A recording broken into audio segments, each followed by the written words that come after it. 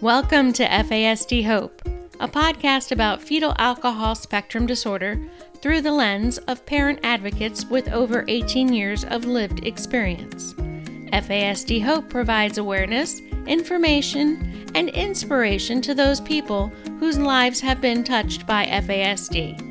And I'm the host of FASD Hope, Natalie Vecchione. Welcome to today's episode.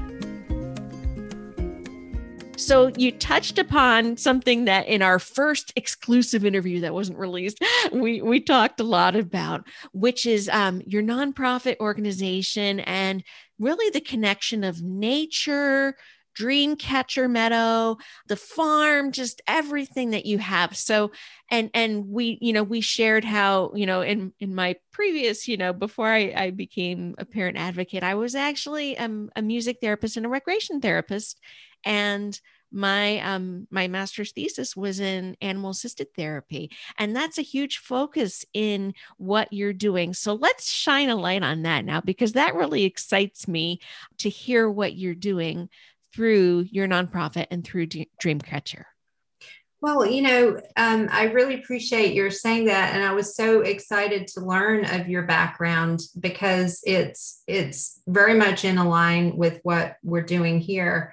I established the nonprofit Seventh Generation Foundation back in 2014 with the idea, based on the philosophy that we are the seventh generation of seven since colonialization, and we are responsible for seven generations to come. We've been impacted by decisions that have been made for seven generations. We're really now responsible for changing the way that things are for seven to come. And having said that, in then 2016, I did what I had wanted to do since 2001 when I moved to Maryland. I bought a small farm, and we've, over the last few years, been developing since 2016 this idea of a place, a third place. It's not home. It's not school or work. It's a third place that most social scientists and sociologists would say everyone needs. That kids can, kind of put in their mind that, hey, I have this special place that I go to sometimes. And for us, we've decided to focus on social opportunities, recreational opportunities, and vocational opportunities. And how we achieve each one of those are a little different, but we're going to be providing agricultural education and agricultural tourism on our little farm. And it's not a petting zoo at all. These are hand-raised animals that many of them were bottle babies. Some of them were rejected by their birth moms, just like some of the kids who come. Some have minor birth defects, like two nipples, like some of the goats have two nipples on each udder, which meant they couldn't stay with those birth defects in the farm that they were from. And the children really connect to that. So hearing that our alpha goat, Rami, who was my first with his sister Rosie, who's a fainting goat, Rami was rejected by his birth mom. She had to be tied to the milking stand to milk him, whereas he would sit there and watch Rosie getting fed normally and getting nuzzled and cared for by the mom. But the mom had to literally be tied to the milking stand to be able to milk him. And so they hear this and they love Rami. They hug him. They hear that little Noah, who's our 200-pound coon pig, was rescued from a situation where his birth mom died giving birth. For some of them, that did happen, and so then they connect really well with Noah. Every one of our animals has its own story. But we, are able to have the children come and occasionally we will have, a school visit or a therapeutic program visit with youth. We occasionally do events on the farm and have people visit, but we've just finished a $50,000 bond bill project with the state of Maryland. We'd put in the bond bill a few years ago. Senator Brian Feldman, our local state senator, sponsored the bond bill. And we just finished 5.5 acres of pasture fencing, new paddocks. We have 2 new paddocks. It's really, really beautiful. It's remarkable. So now we have a space for all our goats. We're going to be bringing in, I just have put in, after years of talking to the people at our local horse rescue, I put in to get a few horses. Of course, we would only get like 1 a year for, the next few years, but goats and horses go together. They love each other. And we'd only get companion horses that are out to pasture. And at that point, I've also recently put in to do EGALA certification, which is, equine assisted therapy. It's a type of equine assisted therapy. But again, part of it is that my practice runs on the property, which 5.5 of the 6.5 acres is leased over for $0 to the nonprofit. And so the nonprofit is able to operate the farm and to have programs, these social, recreational, vocational opportunities for youth and children to come in. One of our board members, Alicia Rose, is a special needs school teacher for preschool age children. And she's in the process of helping develop some social and emotional education materials for kids. So she's doing it with her. She's a local public school preschool teacher and for special needs kids. And she's starting with our new baby chicks. We had a group of teenage moms that we rescued last fall. They were a bunch of hens. They were probably about 6 weeks old when we rescued them. And they were probably 100 chickens in this one woman's backyard. She needed to get rid of them. Animal control had been there. So we took 11 chickens, and they were all very young, but some of the hens have now started laying eggs. And we had put our little silky chicken, our silky rooster, Mr. Fluffy, in with them. And of course, one thing led to another. They decided to become sister wives. So first 2 sat on the nest, and then pretty soon we had all 4 hens sitting on the nest in the coop with Mr. Fluffy, right? So I have to come up there and visit because I I'm want telling to you, see it was this. just funny. There was a bunch of sister wives. They were teenage moms, sister wives. Well, then what happened, they kept getting on and off. And I was like, look, it's not going to work out for you girls. I'm taking the eggs and then you could see, the chicks, you could see the chicks in various different stages of development because they weren't doing a proper job. Well, come to find out, they decided again, they got together. They're like, look, we're all getting pregnant. No, but back in the day in Robeson County, where I had worked for my public health degree, there was a whole 8 girls in one high school got pregnant by one young man, right? Yeah. So they all got together, did a pact. They said, oh yeah, we're going to all get pregnant. Yeah. Well, what's going to happen one day when those children grow up, which by now they are, and they don't even know who their brother and sister are? This is a big problem. So we've got these sister wives down there. They then decided to sit on the nest, and they are not budging. They would not let me. And I'm like, okay, we'll see how long this goes, right? Turns out that Mother's Day, I go down there because I'm responsible for animal care on the weekends. And beep, beep, beep. What? Oh my goodness. Chick. Okay. So the first chick, we took a picture, we posted on Facebook. Next morning, the chick had all of the skin pecked off its back. They did not know and he was totally dead. Oh. So those sister wives, teenage moms, did not do a good job. So the next one didn't even make it out of the egg. Oh my God. Seriously. They pecked it to death as it was trying to come out the egg. And it's a whole process with these chicks. They put a hole in the egg. I don't know if you know. Right. Yeah, no. So, and then it takes like a 10-hour process but the chick has to come out on their own. Wow. So anyway, they pecked that one to death. So I told Jeremy, Jeremy Fetters, he's the young man who lives in the barn apartment and helps take care of the farm. I said to him, the next time we hear a peeper, you're going to let me know. I'm going to go down. I'm going to be taking the baby away from those mothers. Oh my God. I don't agree that should be done. So I set up a little fish tank in my office. We put a heat lamp. I've raised chicks. I've hatched chicks and raised chicks many times before. So we did that. And so the next chick and then the following one, they're now upstairs because we just upgraded them last night to a 50-gallon tank. Wow. But they're now a week old. They're so cute. They're on our Facebook page. If you go on facebook.com, and we're at it's listed on there, facebook.com / the Dreamcatcher Farm, but it's Dreamcatcher Meadows with an S. And there's a little goat on the sort of the face page. She's white. Her name's Praline, with like caramel and black on her face. So she looks like praline ice cream. So that's what's been recently happening, is that these chicks who are Mr. Fluffy's babies are now, they've now been introduced to this little preschool class as a way to teach, social and emotional development. And so we're, uploading and talking about the development of these little babies. So this is why Dr. Rich and I got off on a tangent in our last conversation. And this is why I didn't realize that we weren't recording, because we were talking so much about the amazing animals that she has, and just how Dreamcatcher is just such a real life example of what happens in so many of our kids' lives, as far as attachment and their stories and everything.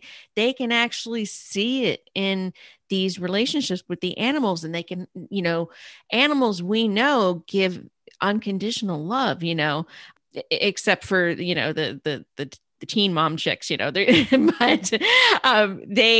animals give us. They want to. Those teen moms, they want to. I'm talking about my chickens. Yeah. They want so much to have. They were starving themselves on that nest. Like literally they were skin and bones. Wow. Okay. But wanting those chicks to hatch. So I want to tell you that the day that, that they had killed that chick, and I had put the little makeshift brooder in my office. I mean, it worked really nicely, and now we've got the bigger one. But this young man, adopted from Russia, had come to my office for a visit, and he's like 19. And I was talking to him and his mom about why I decided to take the babies. And he's like, yeah, you really should. That's not right. And in his facial expression, I could hear in his voice and see in his facial expression that he connected to that, and that many of these young people, like they relate to Rosie, who's the fainting goat, who has myoclonic seizures when she gets anxious and she falls over and screams, and she can't stop herself from doing that. And I teach people that, hey, when you have your rage episodes and you go into the rage, you're going into a fight or flight, and you get stuck in limbic. The way that Rosie does when she gets stuck in her myoclonic seizure. It's diverting all of her energy into her muscles, and she falls over and screams. She's awake. It's not fainting at all. It's like it's a seizure. And the other thing that really resonated from our last conversation too was how you were telling me, like, when our individuals with brain-based diagnoses, especially with an FASD, when they get into rages or meltdowns, the analogy you used, which just hit home, was it's like the Incredible Hulk with Dr. Banner. How when he is Dr. Banner, he doesn't remember what the Incredible Hulk did, because the Incredible Hulk is in that rage, fight or flight, limbic, just stuck, like you said, just stuck in that almost like a limbic seizure type. So they can't access the higher level brain functions. So what happens, they go into fight or flight, they shunt to limbic. So they go back, and if we were on video, you could see that if you take apart the human brain, you have the neocortex and then the cortex over it that even the animals have. But you go to the deepest part of the brain, and you put this is our brain stem, and our viewers can't see it, but if you look at a brain stem and you just put a little skull over the brain stem, that right there is a chicken head. This is all that chickens have, but they have all the wiring that we have. If you look at this, for the eyes, the ears, the nose, the taste buds, they have all of that, right? So that's all contained in the brainstem. So when these kids go into fight or flight, and they, it's all, the fight or flight button is way deep in our brainstem, right? So you press the fight or flight button instead of being able to take it to the higher level brain functions and process and say, hey, that's not a saber-tooth tiger. That's my mom or dad coming to say goodnight. But this is a child who previously was sexually assaulted in their 5th foster home, or they were beat to death when they were in the orphanage or something. They witnessed abuse in their community. They go into fight or flight, and then they shunt to limbic. They go down into limbic because these connections are not there to the higher level brain functions. And you can see that there's a guy, Christian Boileau. I'm not pronouncing his name correctly. I'm totally murdering it, but he's in Canada, and he's done studies looking at the brain wiring and how different it is in children who have any type of FASD versus just neurotypical brain development. Mm-hmm. He's shown that literally the connections are not there because they didn't make it there in development. Yeah. So instead of, and this, I talk about, this in my book, they are not able to access these higher level brain functions. They shunt to limbic, and coming out of it, then they say, hi, Mom, what's for dinner? Mm-hmm. And Mom is sitting there on the couch, still traumatized by the Hulk who was in there, destroying, probably an hour before. And then they went upstairs, they took a nap, they slept it off. Mm-hmm. It's very much like a seizure.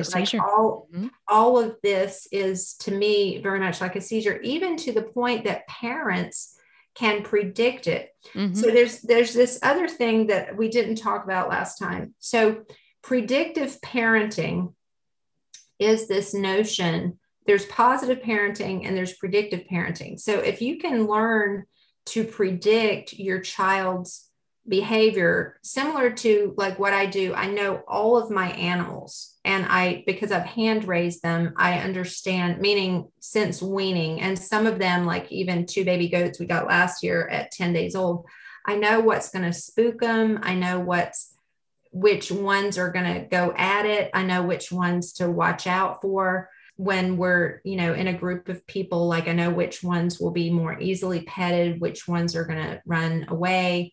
If you can do that with your child, so for instance, that if you change something in the room, because remember, you have to look at this like autism.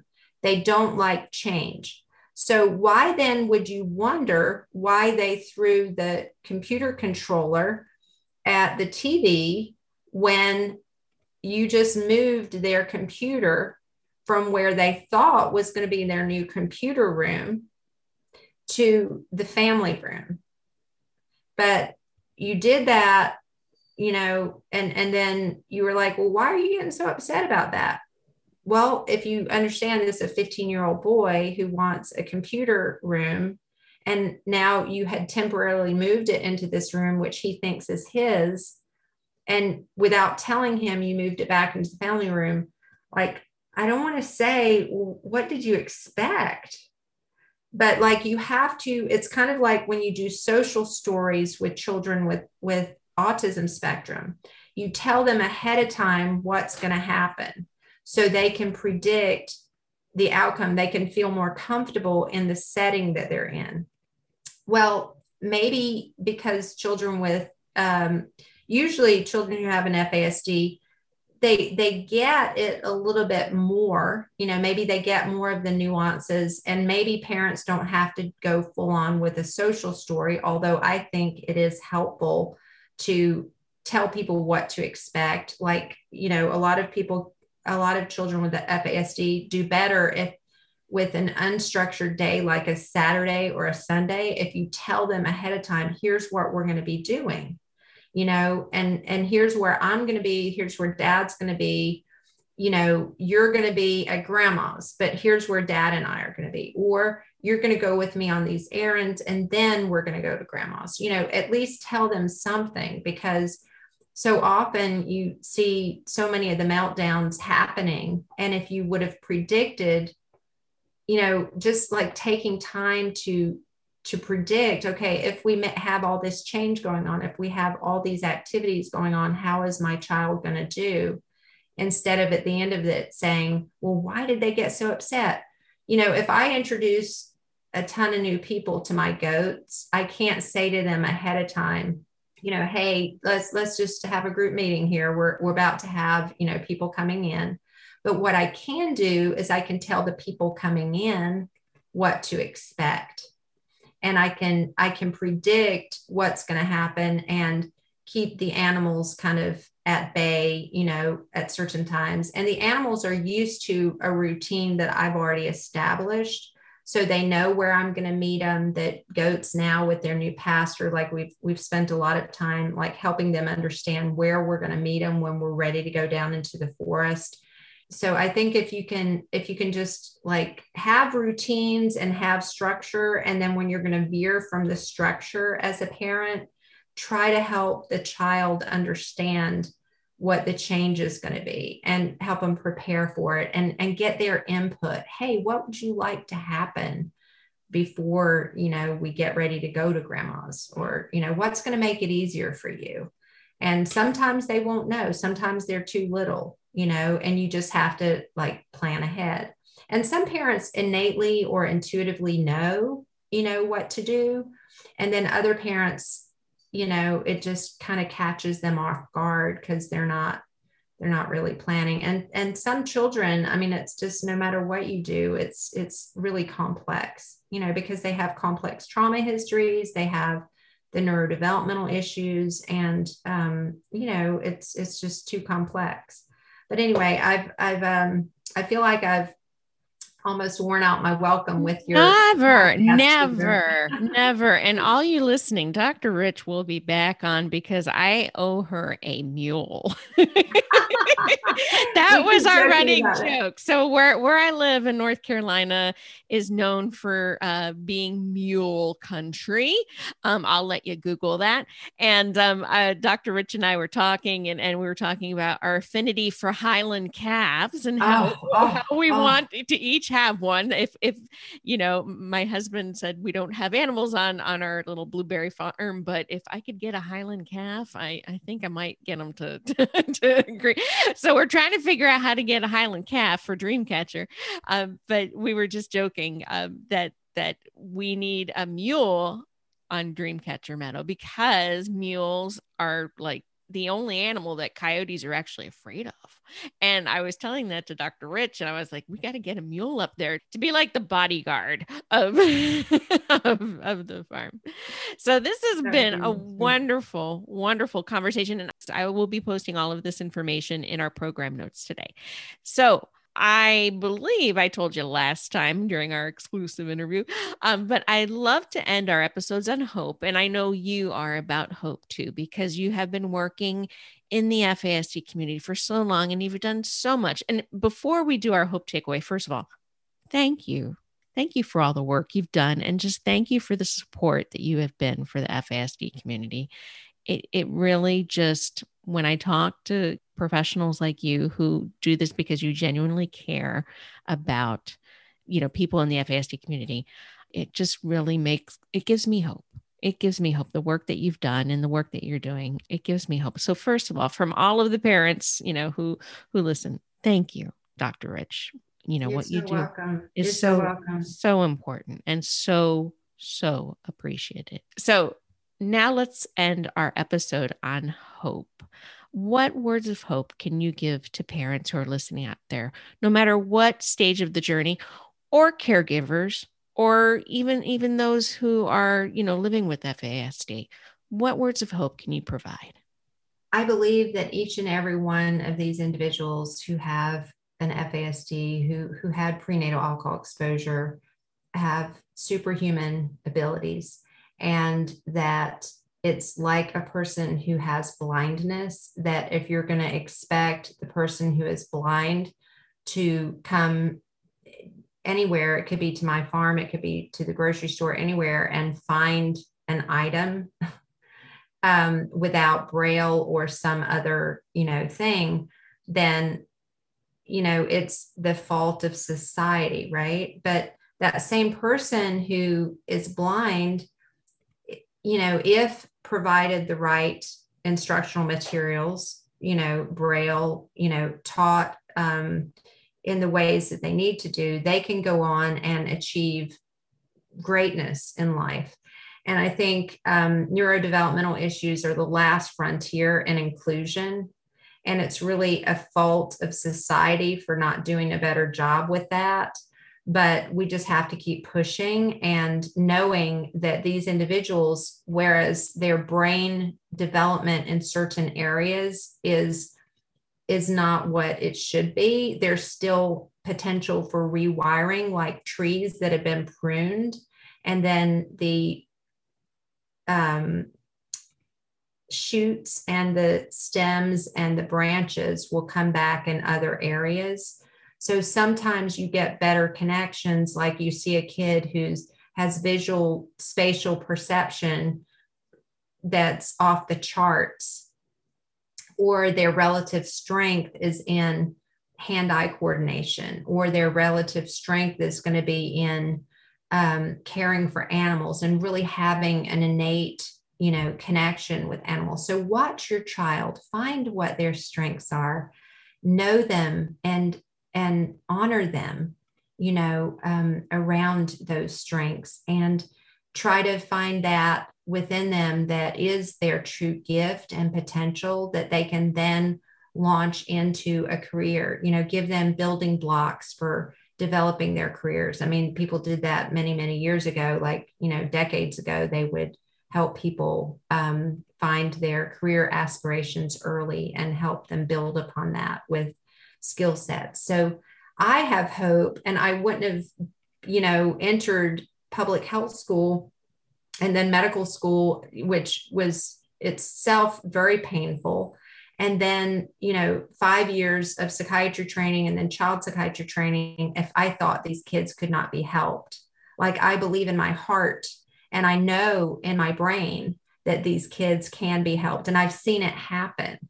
And it's as simple as lowering their arousal, cocooning them, so that they don't go into fight or flight, because that creates toxins in the brain, and doing the things with positive parenting and positive reinforcement that would help them develop into healthy, young adults, staying away from alcohol, tobacco, other drugs, all the things that we do as parents, we try to do. And it will be a hard journey, but it will in the end be a very rewarding journey. And, I really have hope for our whole society. If we can, as a society, embrace these individuals, it's a little bit like the mutants, on the, in my view, it's like the X-Men, I say, they all have a superpower.